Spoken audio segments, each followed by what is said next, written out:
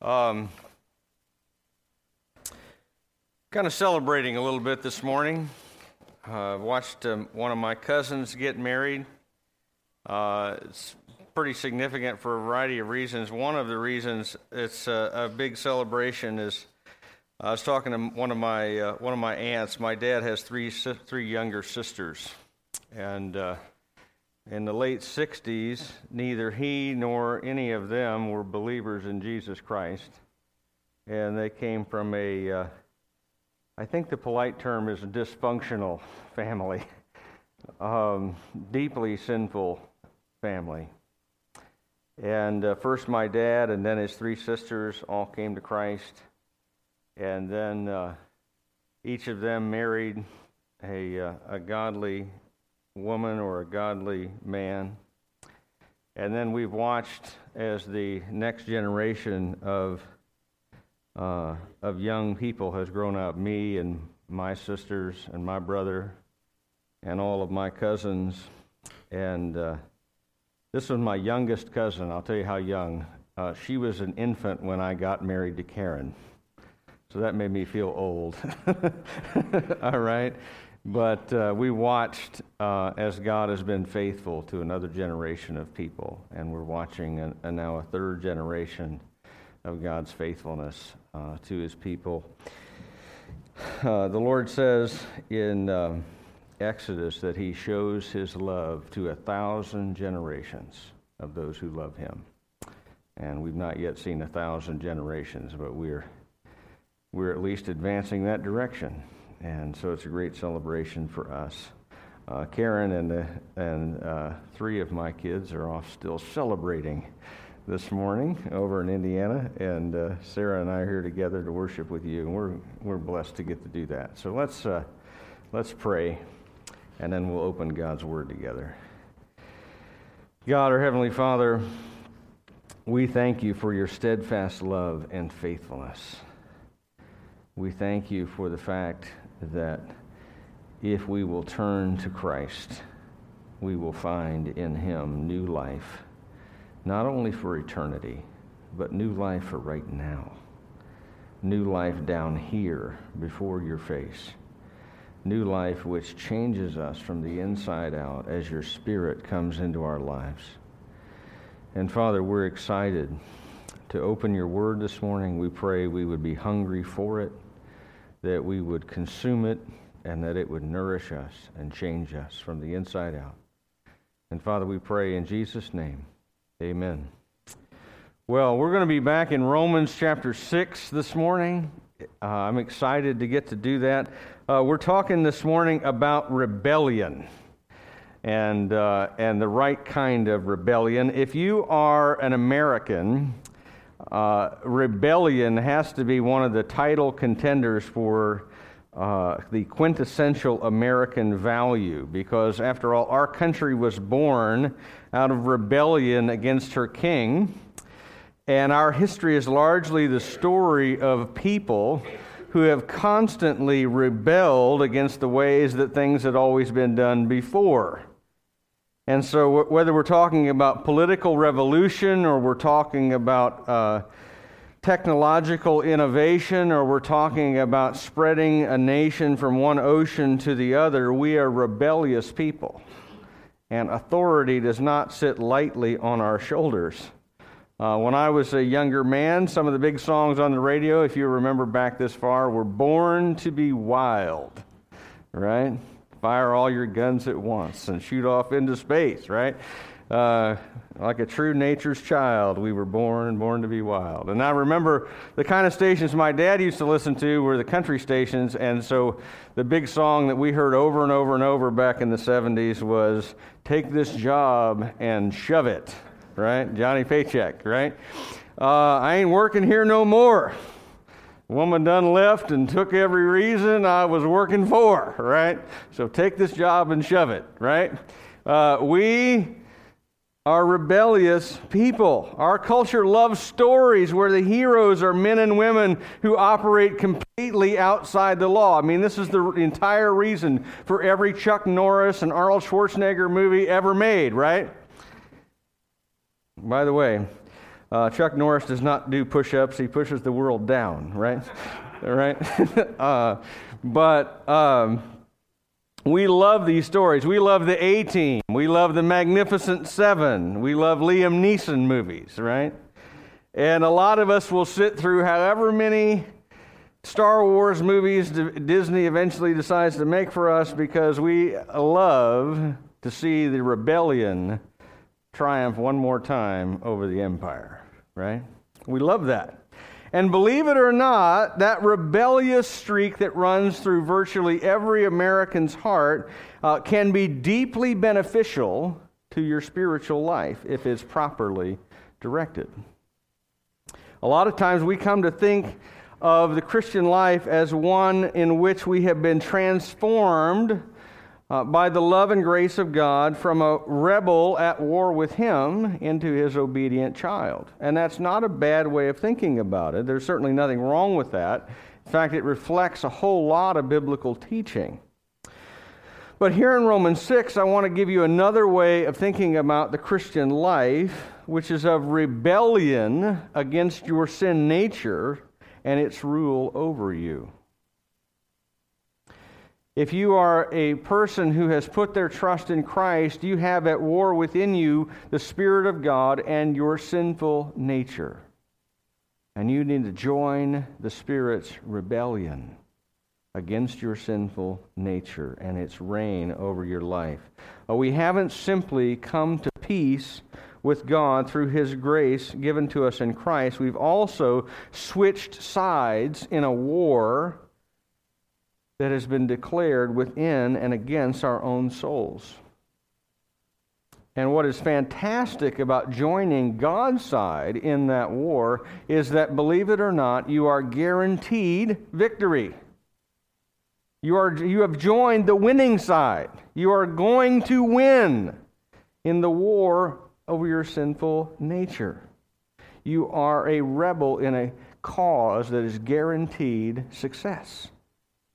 Because God is now on the same side as you.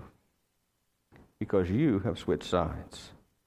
So if you've got your Bible, I invite you to turn with me over to Romans chapter 6. We're going to look at verses 12 through 14, from which we get our orders from headquarters on how to tell us how to be a successful rebel in our war against sin's reign over our lives. So if you've got your Bible there, verse 12, first of all, you have to reject sin's desires. Let not sin therefore reign in your mortal body to make you obey its passions. So step number one, if you want to be a successful rebel against sin, is to reject sin's desires. You have to ignore the commands that come to us from within our own hearts. There is a part of us that deeply resonates with and deeply desires to engage in sin. And you have to reject those commands from within your heart that move you towards sin. Our biggest problem as people is not our environment. Amen? It's not that we hung out with the wrong crowd. That is not our biggest problem. Our biggest problem is that there is a base of rebellion against God within each of our hearts, and it wants to get out and to reign over us. And you have to reject sin's desires within you.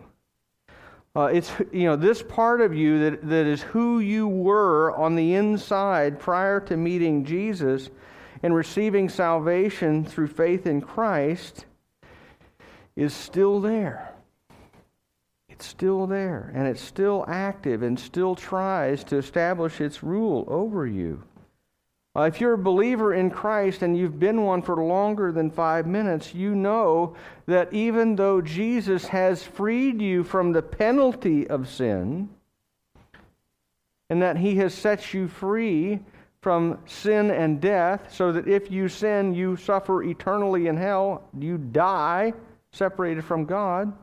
Even though He separated you from the penalty of sin, and even though sin no longer has power over you so that you don't have to do what it says, its presence is still a reality that we contend with. Amen?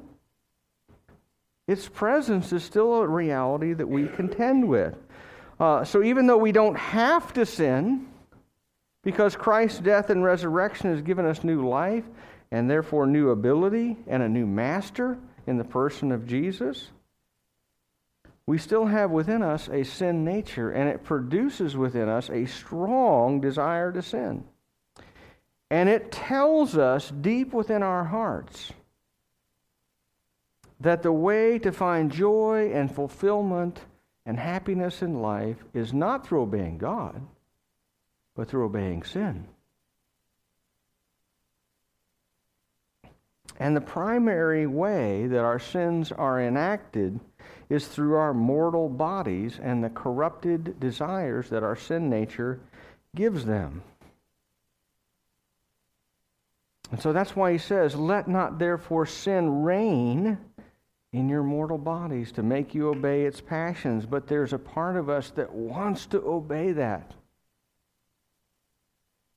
And so we trade eternal reward for satisfying sinful desires that are enacted by a body that dies. When he says your mortal body, that's what he means. That you're trading in. Don't trade in eternal reward for the desires of a body corrupted by sin, and that body which is eventually going to die.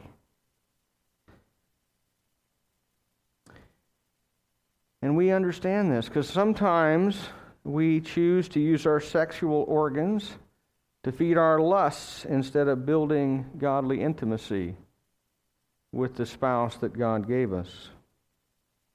We use our tongues to give vent to anger and rage and bitterness, and to fuel gossip and deceit and slander. We use our hands to wound and to kill, rather than to heal and to build up. Our feet run into wickedness instead of running toward the Lord.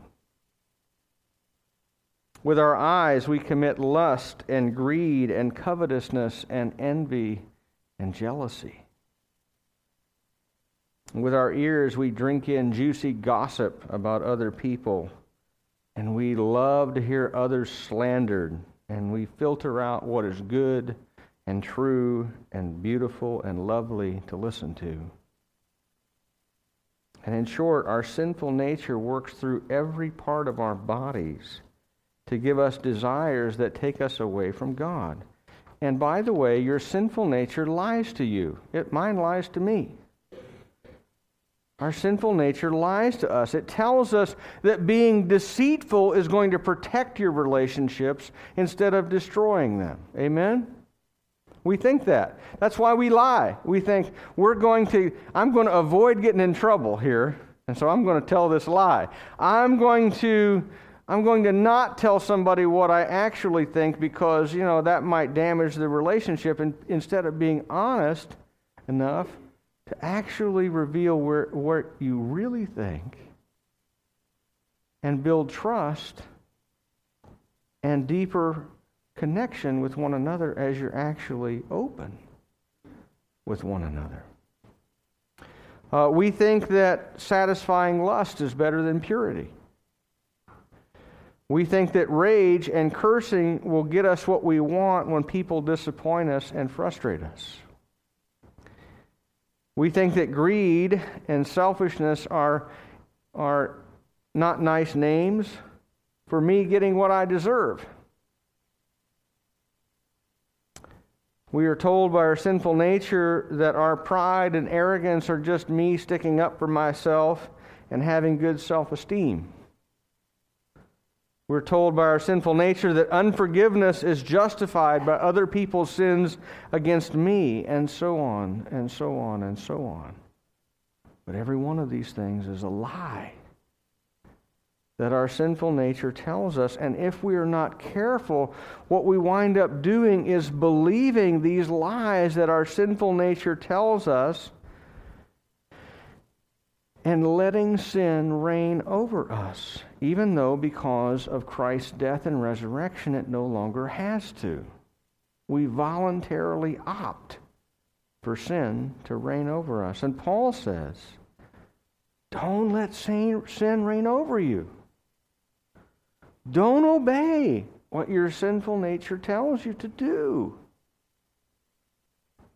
Not only does it not have to, but if you allow it to, it destroys you. And Christ came to set us free from sin's reign. Amen? Amen. Now let me be very clear. While God has given us within our hearts His Holy Spirit, and He has given us by His Holy Spirit the same power which raised Christ from the dead. So we have within us the same power which raised Christ from the dead, that we might obey Christ instead of sin. But we still have to, even though we possess the Holy Spirit within us, we still have to choose to reject sin's reign over us. In other words, the fact that the Holy Spirit is present within you at the moment you put your trust in Jesus does not mean that God is just automatically going to bring about freedom from sins, from your obedience to sin. Now, He is going to start to work in you, and He's going to start to change your desires and give you a new heart and a new set of desires to obey. But this isn't a magical transformation. You have to choose to obey the Spirit instead of your sinful nature. It is a choice, a daily choice, many times a moment-by-moment choice to reject the sinful nature and its desires, and instead to embrace God's Spirit within you and to obey His desires and commands for you instead. Your sanctification is not going to happen through some combination of good theological knowledge and miraculous intervention. Simply knowing that this has happened is not enough to actually bring about change. You have to choose to follow Christ. You have to choose to walk by the Spirit. And having experienced salvation through God's grace, by God's grace, you also yield to the Holy Spirit. In so doing, reject sinful desires. Now, that's the negative side. But we also get in verse 13 the positive side. We're not just to reject sin's desires, we're also to obey God. Verse 13. Look at verse 13 with me.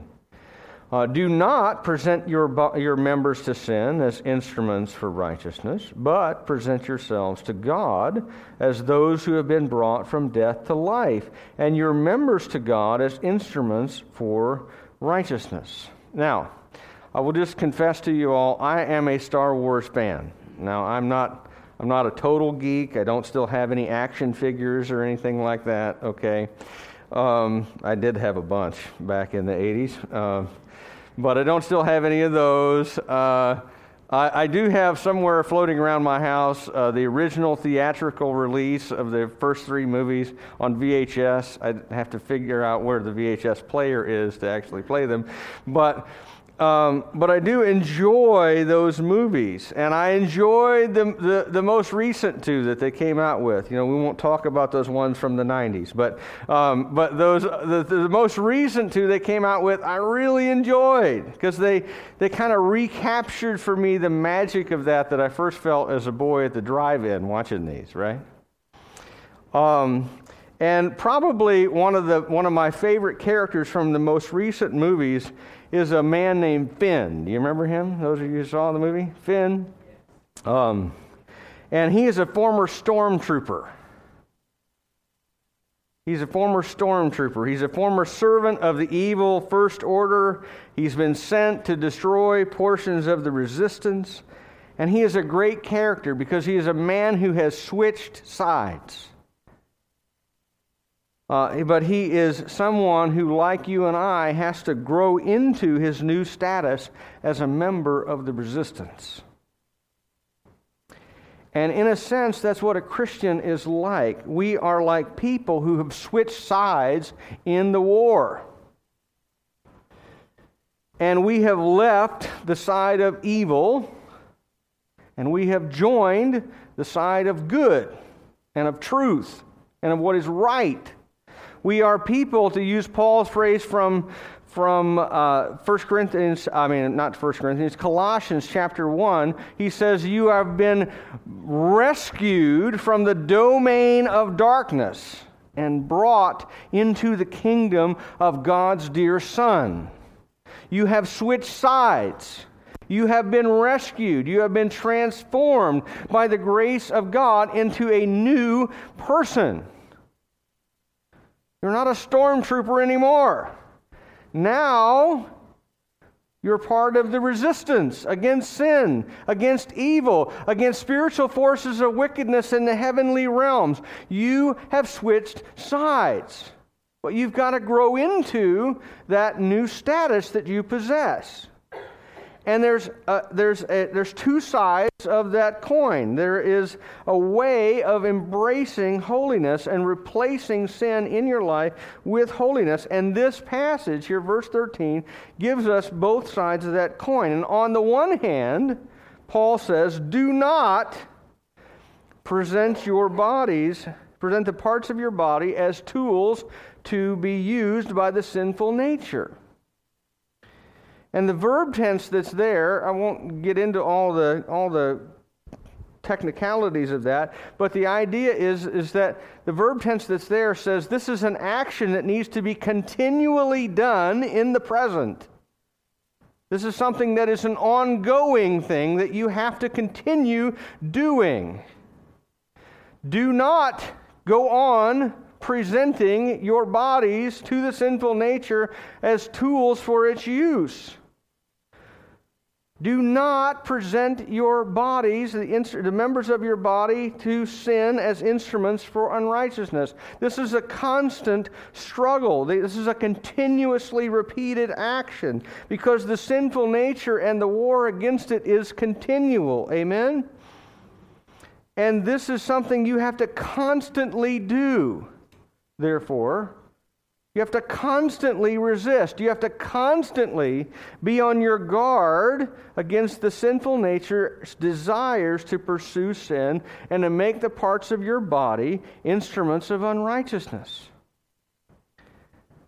And the flip side is that while you're doing this, you must instead present the members of your body, your eyes, your ears, your tongue, your hands, your feet, your sexual organs, every part of your body, instead as instruments for His use, for godliness and for holiness. And here, again, the verb tense is interesting. It carries a slightly different idea than the first one. It's the idea of decisive action. That you take a step at a point in time and you drive a stake there. And you say, from this point forward, I am shaping my actions so that they have changed direction and I am headed toward the Lord. I am devoting myself to the Lord from this point forward. And I would bet that a lot of us are familiar with the ongoing struggle against our sinful desires. And what remains is a constant need to do that, to be on your guard against the desires of the sinful nature and to stop presenting them as instruments for its use. But since we want to fully obey God, even in the midst of that struggle, there also must be a day. There must be a day on which you pledge your allegiance. When you are inducted into the military, there is a day when you pledge your allegiance, amen? And you say, I will support and defend the Constitution of the United States. And all these things, right? And you pledge your allegiance. There is a day when a transformation has taken place. And from that day forward, all of your actions are shaped by the pledge that you have made.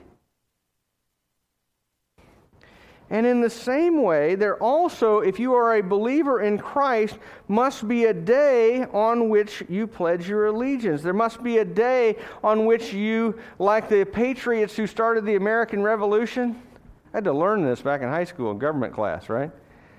And these guys said, we hereby pledge our lives, our fortunes, and our sacred honor. Back when politicians had sacred honor to pledge, right? Yeah, amen. Right? Our lives, our fortunes, and our sacred honor. In other words, everything we are, everything we have, we offer to this cause. And there must be a day, Paul says here, that you present yourself, everything you are, everything you possess, to the Lord for His cause and for His use. And then, having switched allegiance in a decisive way, we make progress in the daily fight. And that decision that we made has ongoing effects for us. So we don't just stop using our eyes for lust and greed and covetousness and jealousy and envy. Instead, we use them to gaze on God and on His beauty as revealed in His Word. We don't just stop using our sex organs for satisfying our lusts. If we're married, we devote them to God and to honoring unity and mutual joy with our spouse if God gives us one. And if we're single, we devote them to being chaste and to being pure and to being holy with our bodies until God gives us a spouse, if that's His plan, or until the day when we enter into eternity when something much better than sex arrives.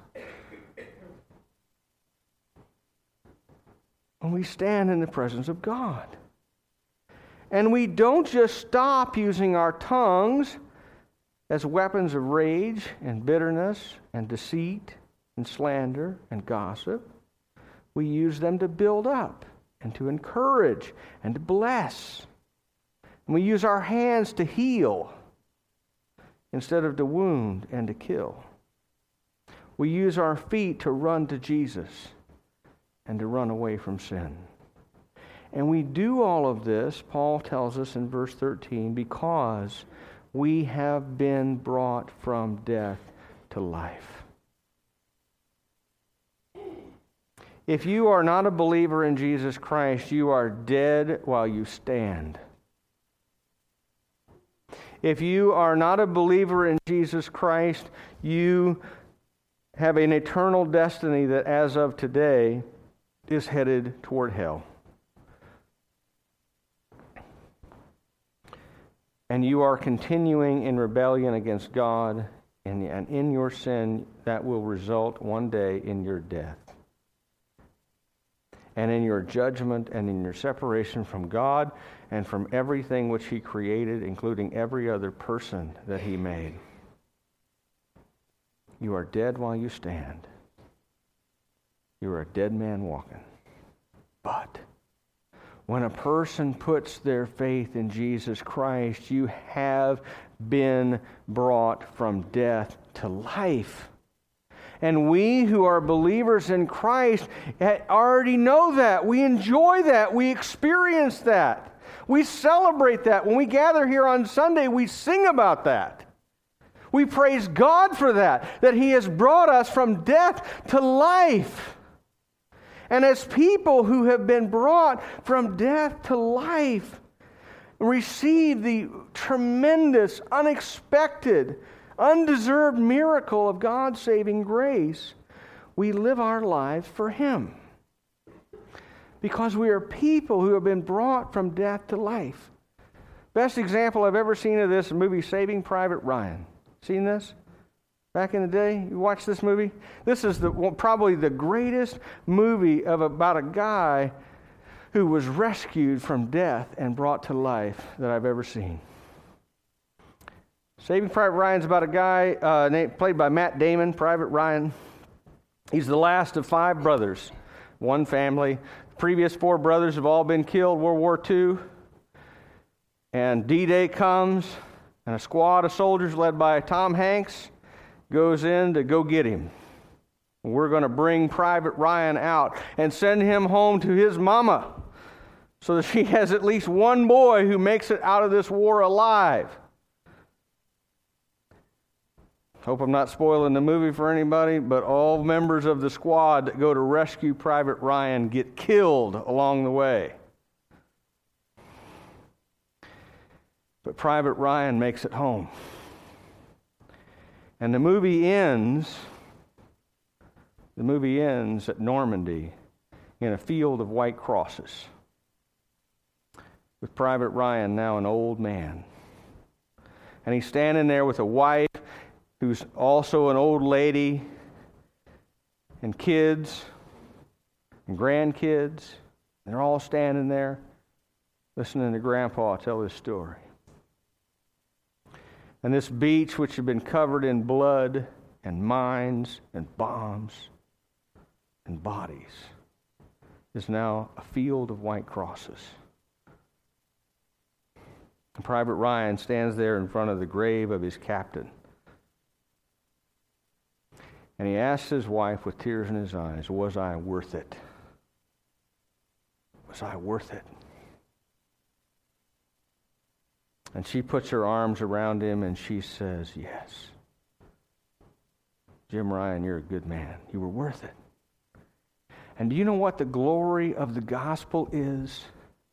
It is that the God of the universe, the God who made all things that exist, the God who spoke and the planets came into being, the God who made giraffes and tigers and whales and dinosaurs, the God who made human beings in His image, looked down through the corridors of history and saw you and saw me and said, "You are worth it."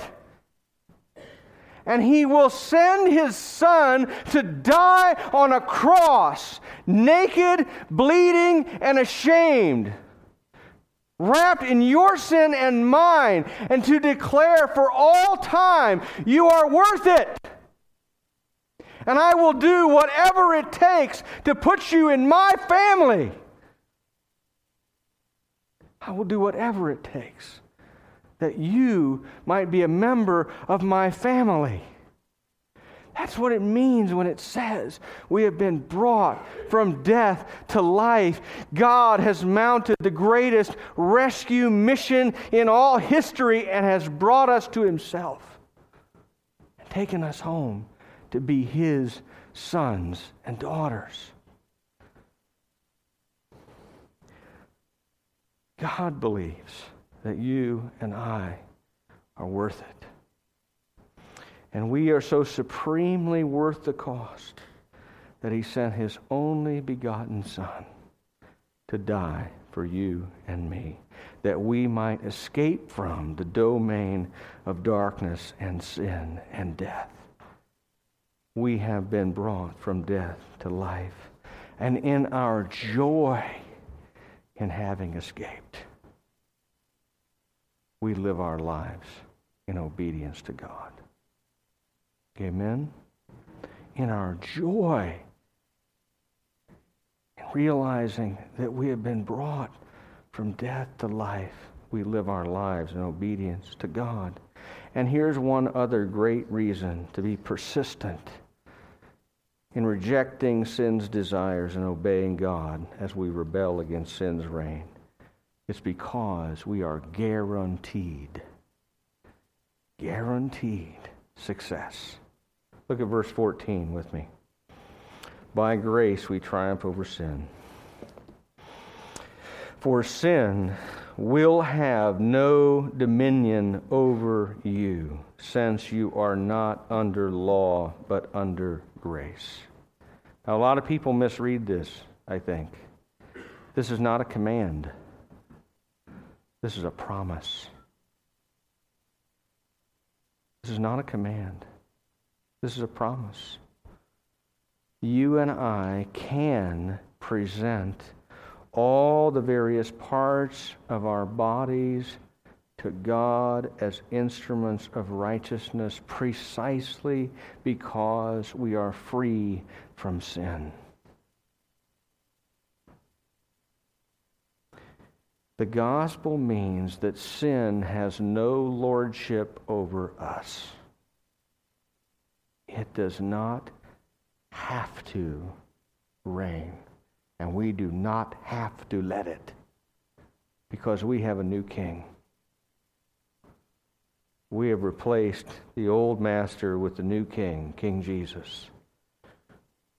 And let me explain the contrast here between law and grace. If you are under the law, then your inability to keep it perfectly means that you are right back under sin's power, because the law serves to point out your sin without giving you any more ability to obey it. The law points out your sin. And it says, see, that's a sin. There's another one. Oh, there's another one. I can't believe you did that. That is the function of the law in our life.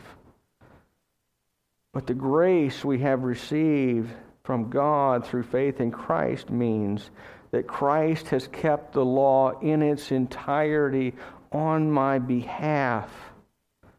And it also means that I am empowered for obedience that is far higher and better than the law itself demands, because I have been set free from sin's reign within my own heart.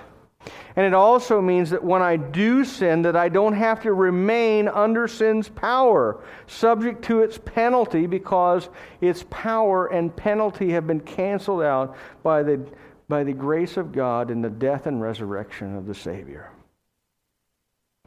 The gospel cancels out our sin and our sins and their power over us, so that we can live free as rebels against sin's reign and as devoted children of God instead.